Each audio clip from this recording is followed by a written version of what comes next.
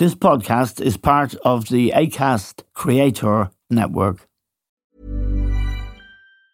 Planning for your next trip? Elevate your travel style with Quince. Quince has all the jet-setting essentials you'll want for your next getaway, like European linen, premium luggage options, buttery soft Italian leather bags, and so much more.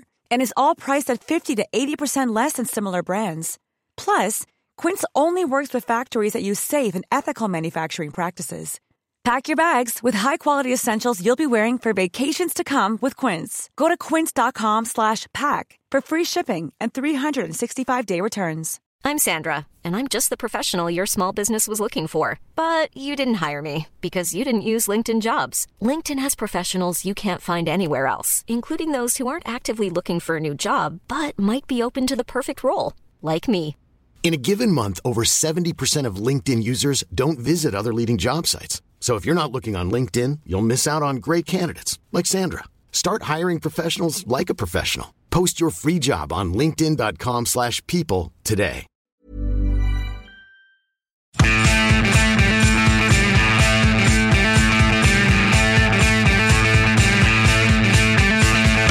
Hello and welcome to The Stand with Eamon Dunphy.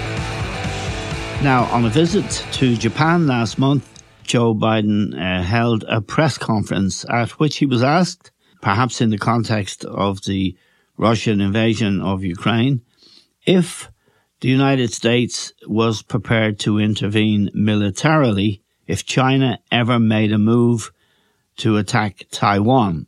And Biden's response was, yes, that's what we are committed to doing. It caused some considerable surprise because there is no formal agreement that the US would intervene.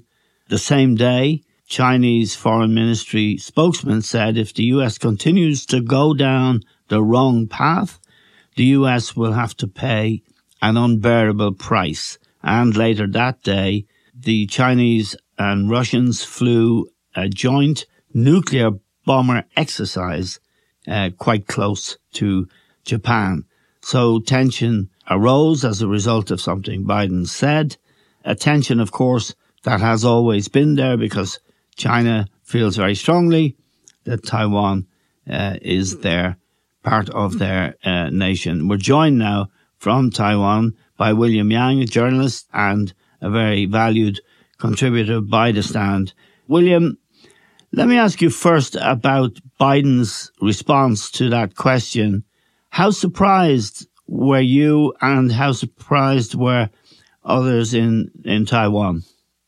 I think it didn't really actually come as a huge surprise because this is actually not the first time that he has made a similar statement like that before.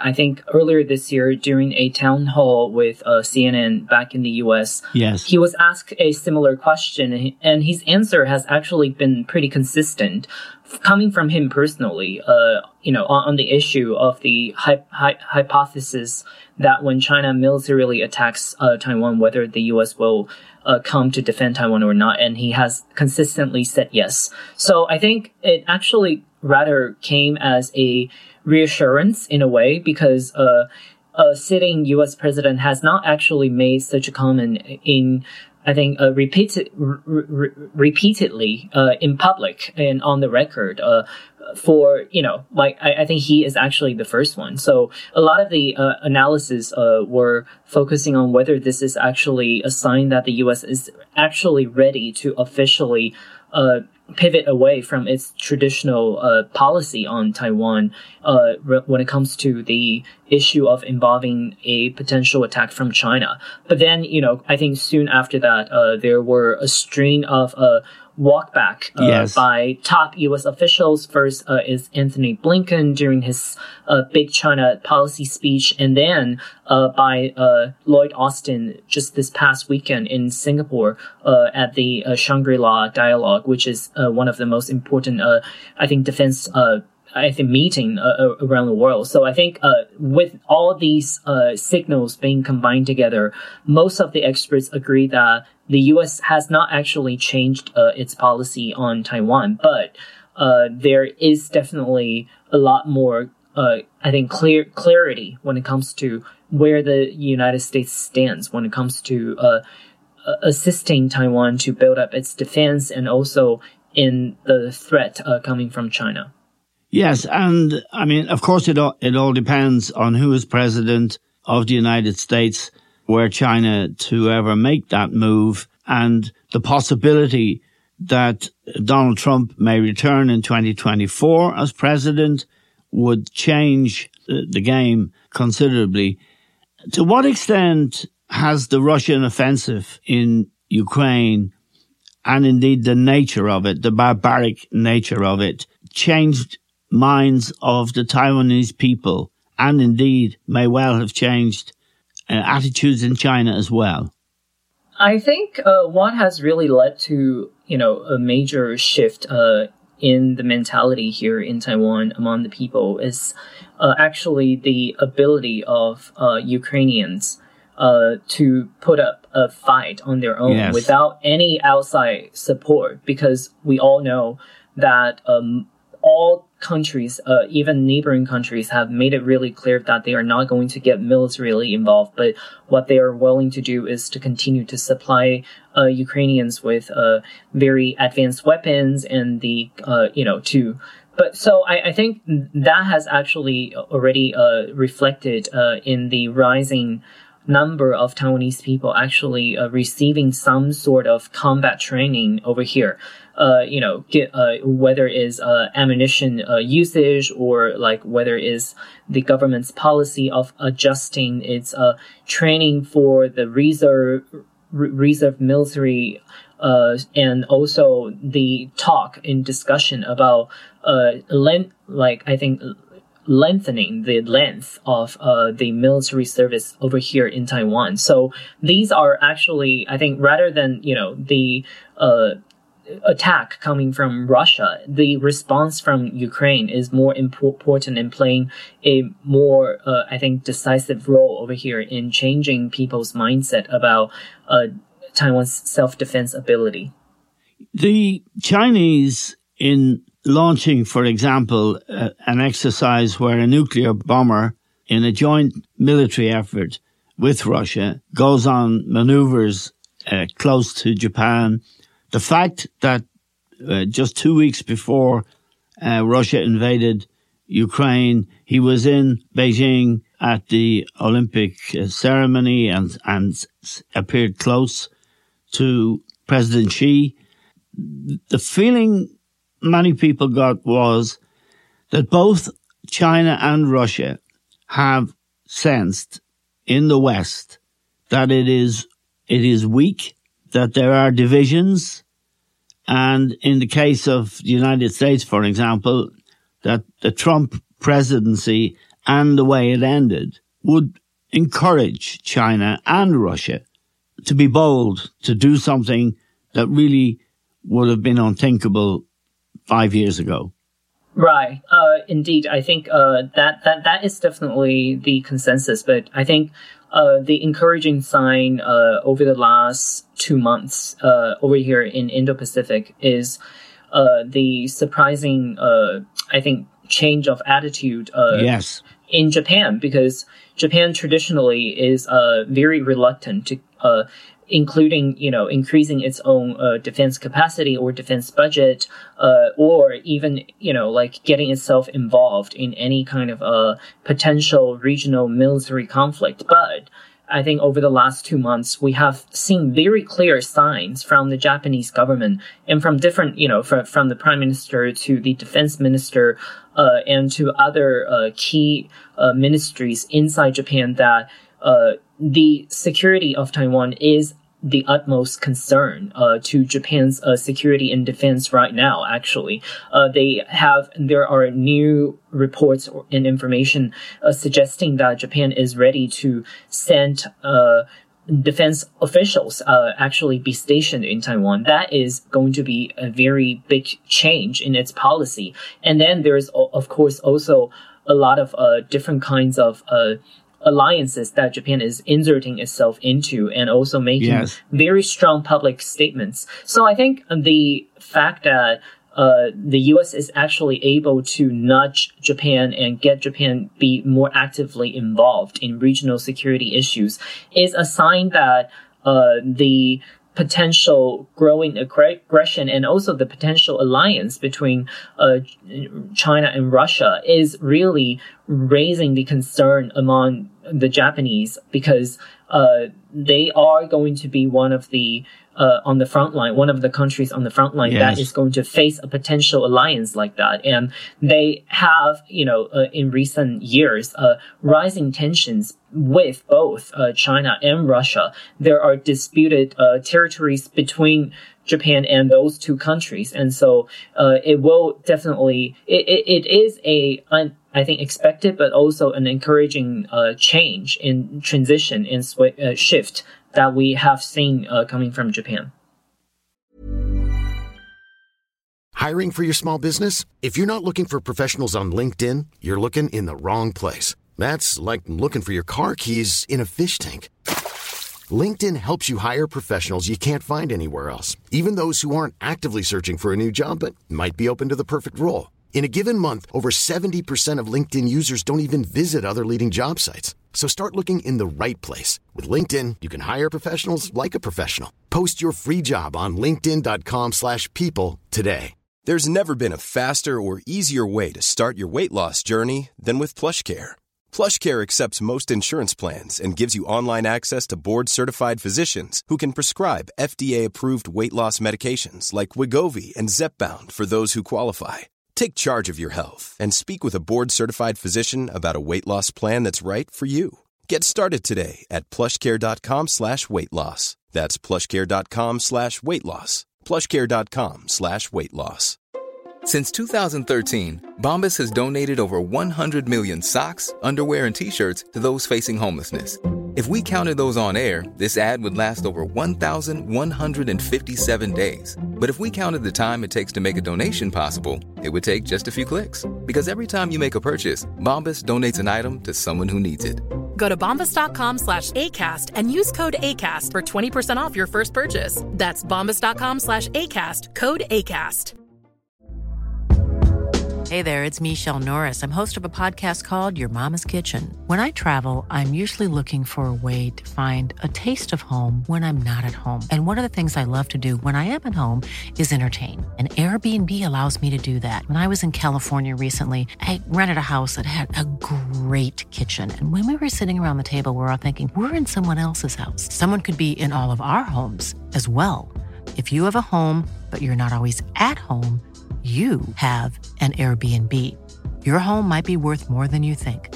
Find out how much at airbnb.com/host.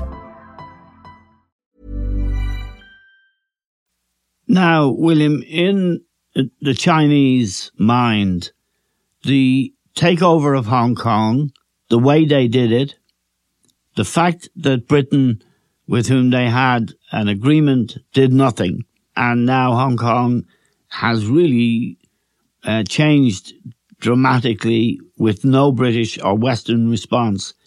Would that, in your view, encourage China?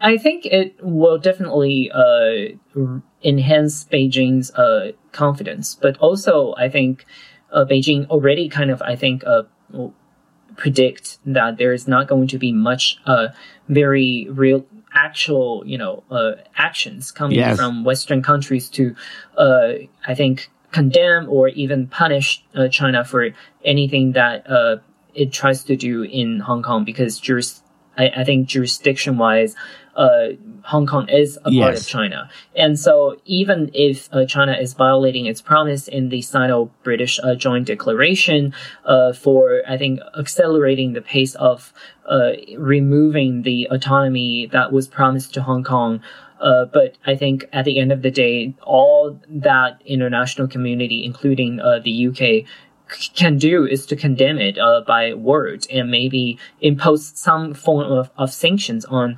officials that are responsible for facilitating that process. But in reality, I think China knows that there is not much that these Western countries can do. And so it is being emboldened by, and then it is really accelerating the pace of,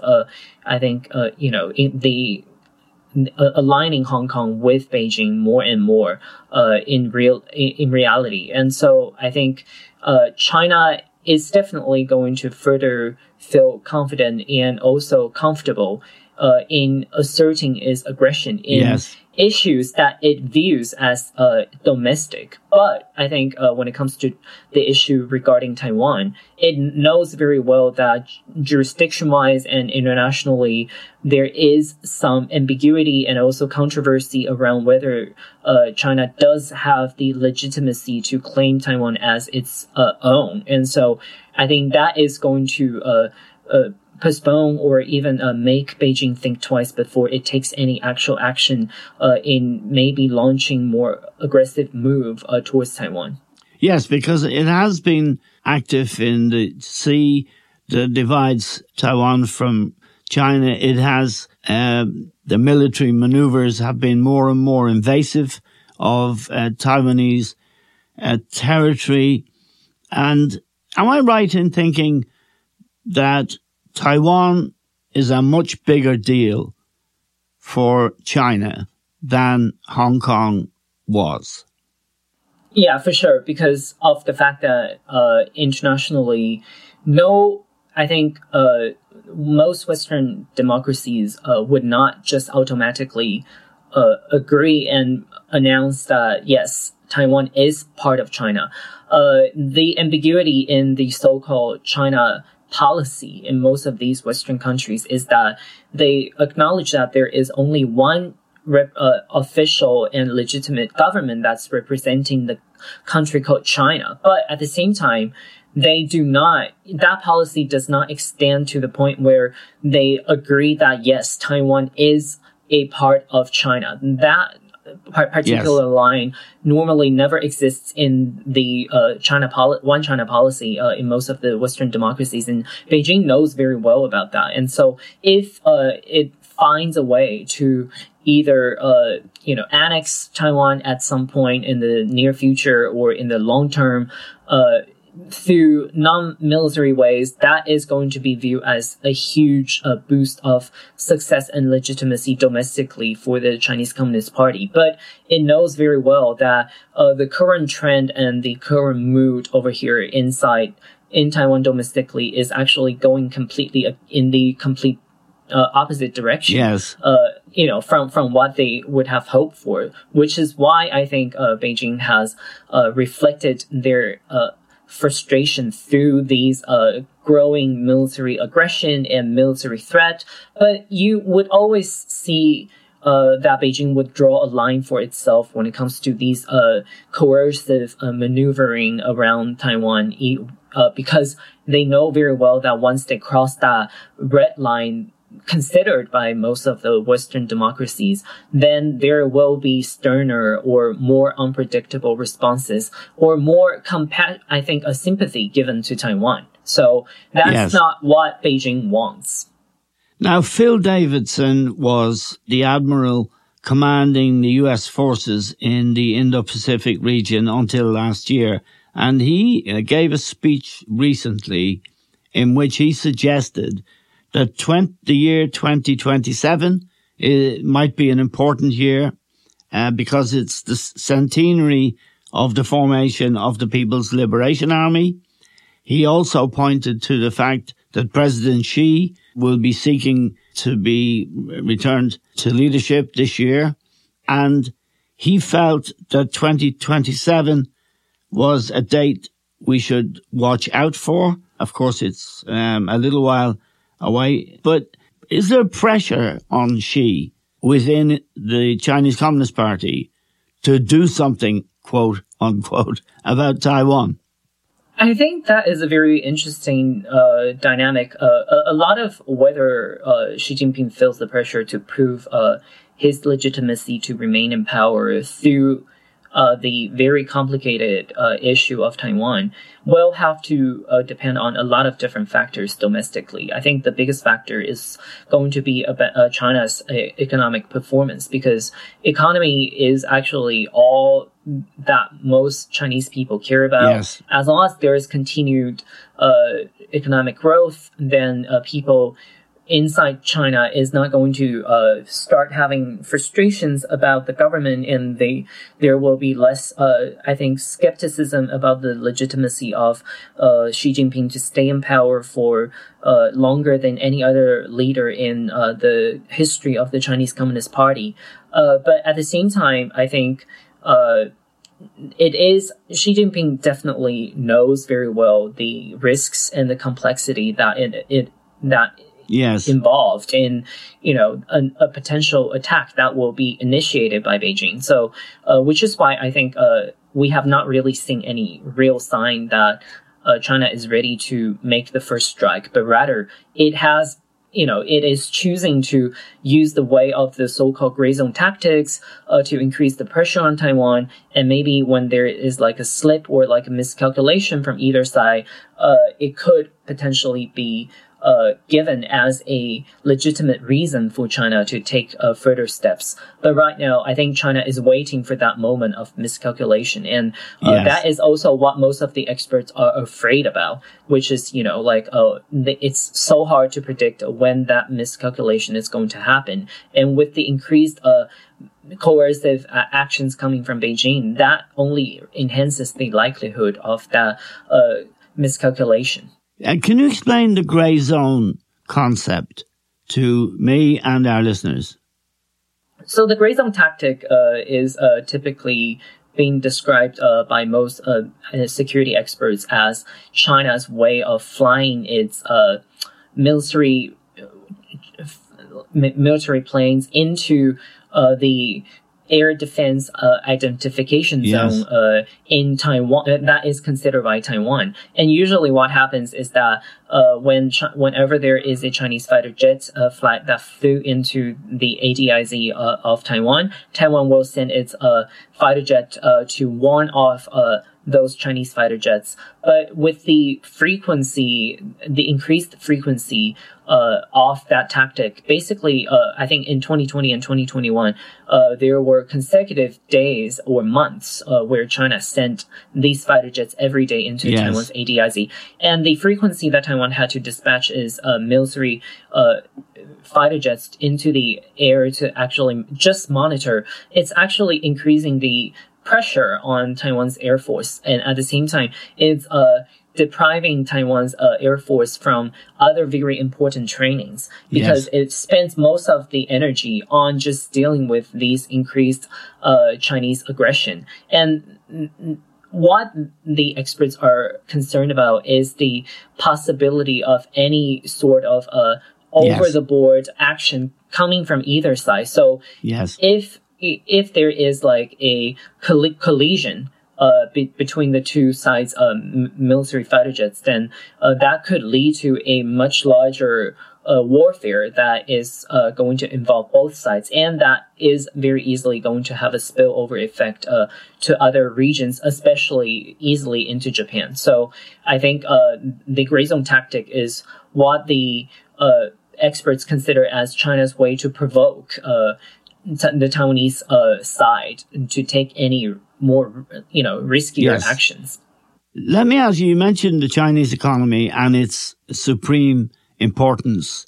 We read today about the COVID outbreak in Beijing. We've read about Shanghai, which is the largest city in China, and the problems with COVID there and locking people in their homes and so on. The COVID outbreak appears to have made the Chinese authorities very, very nervous indeed. It's a zero COVID policy. It's a highly risky policy in many ways. What's happened in Beijing and how are they doing in their battle with COVID now?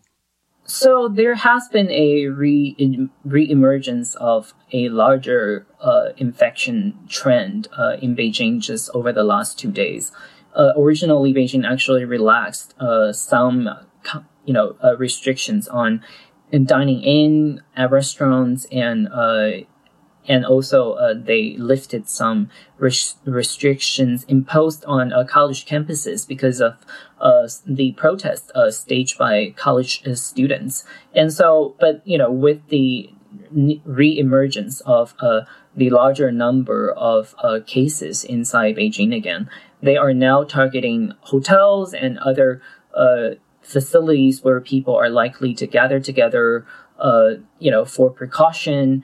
And in Shanghai, they are still requiring residents in both Shanghai and Beijing for the constant PCR test, and that is really creating some disruption to the functioning and operation of businesses, or even just people's daily life, because oftentimes their life is being dictated by the amount of time that they have to spend in lining up to get a COVID test, to do certain things.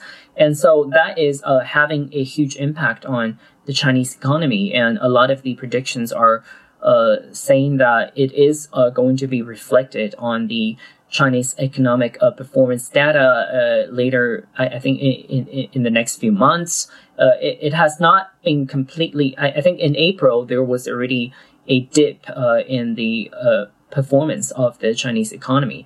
And it is predicted that this so-called downward trend is going to continue until China is ready to pivot away from the zero COVID strategy, simply because the zero tolerance for any local cases that has been practiced or adopted by all local governments inside China has really created challenges for businesses, both local and also foreign businesses. And there is also the fear that foreign business owners are going to start looking at options of emigrating their presence or decreasing their presence inside China and move it somewhere else in Asia. Like Vietnam has been mentioned a couple times by European businesses as a potential hub for their supply chain in Asia. So that is what I think in the long term, we have to see what's the scale of the,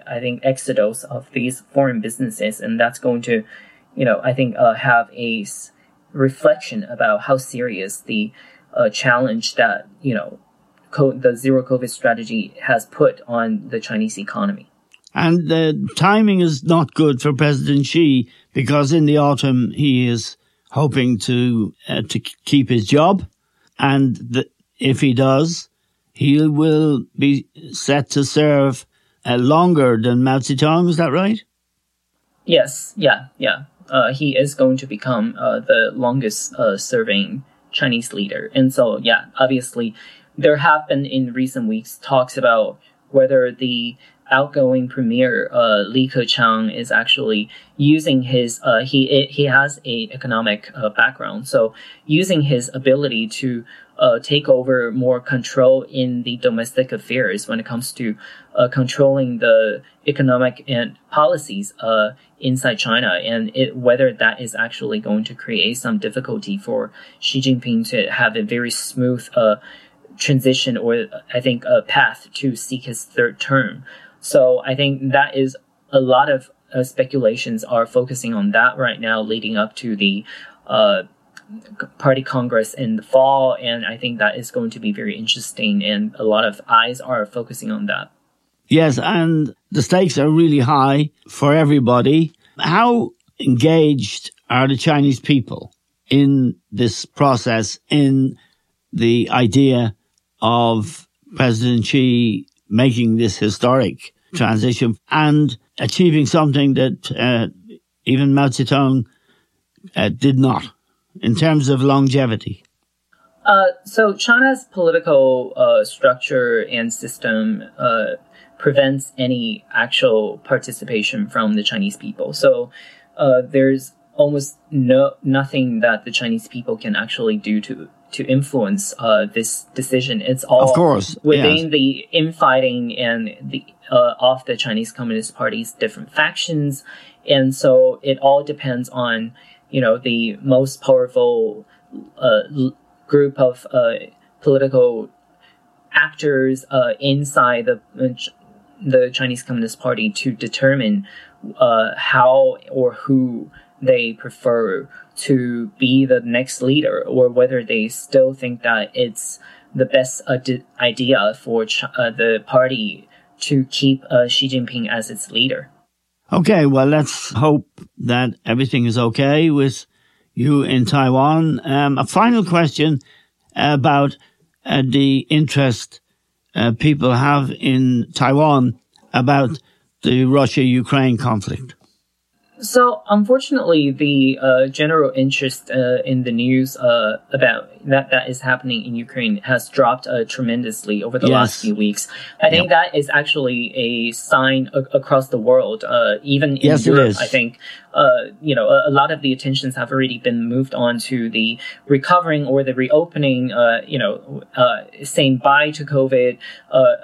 And I think a lot less interest and attention has been put on that. I think, especially that initial, connection that Taiwanese people feel about, between Ukraine and Taiwan's fate has definitely waned over time.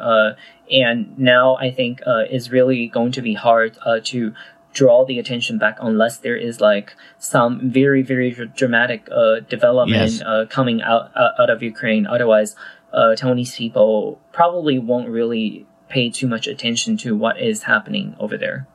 Okay, William, we're very grateful to you as always for joining us. That's William Yang in Taipei. And we're grateful to William, to all of you for listening. That's all we have time for now. We'll talk to you soon.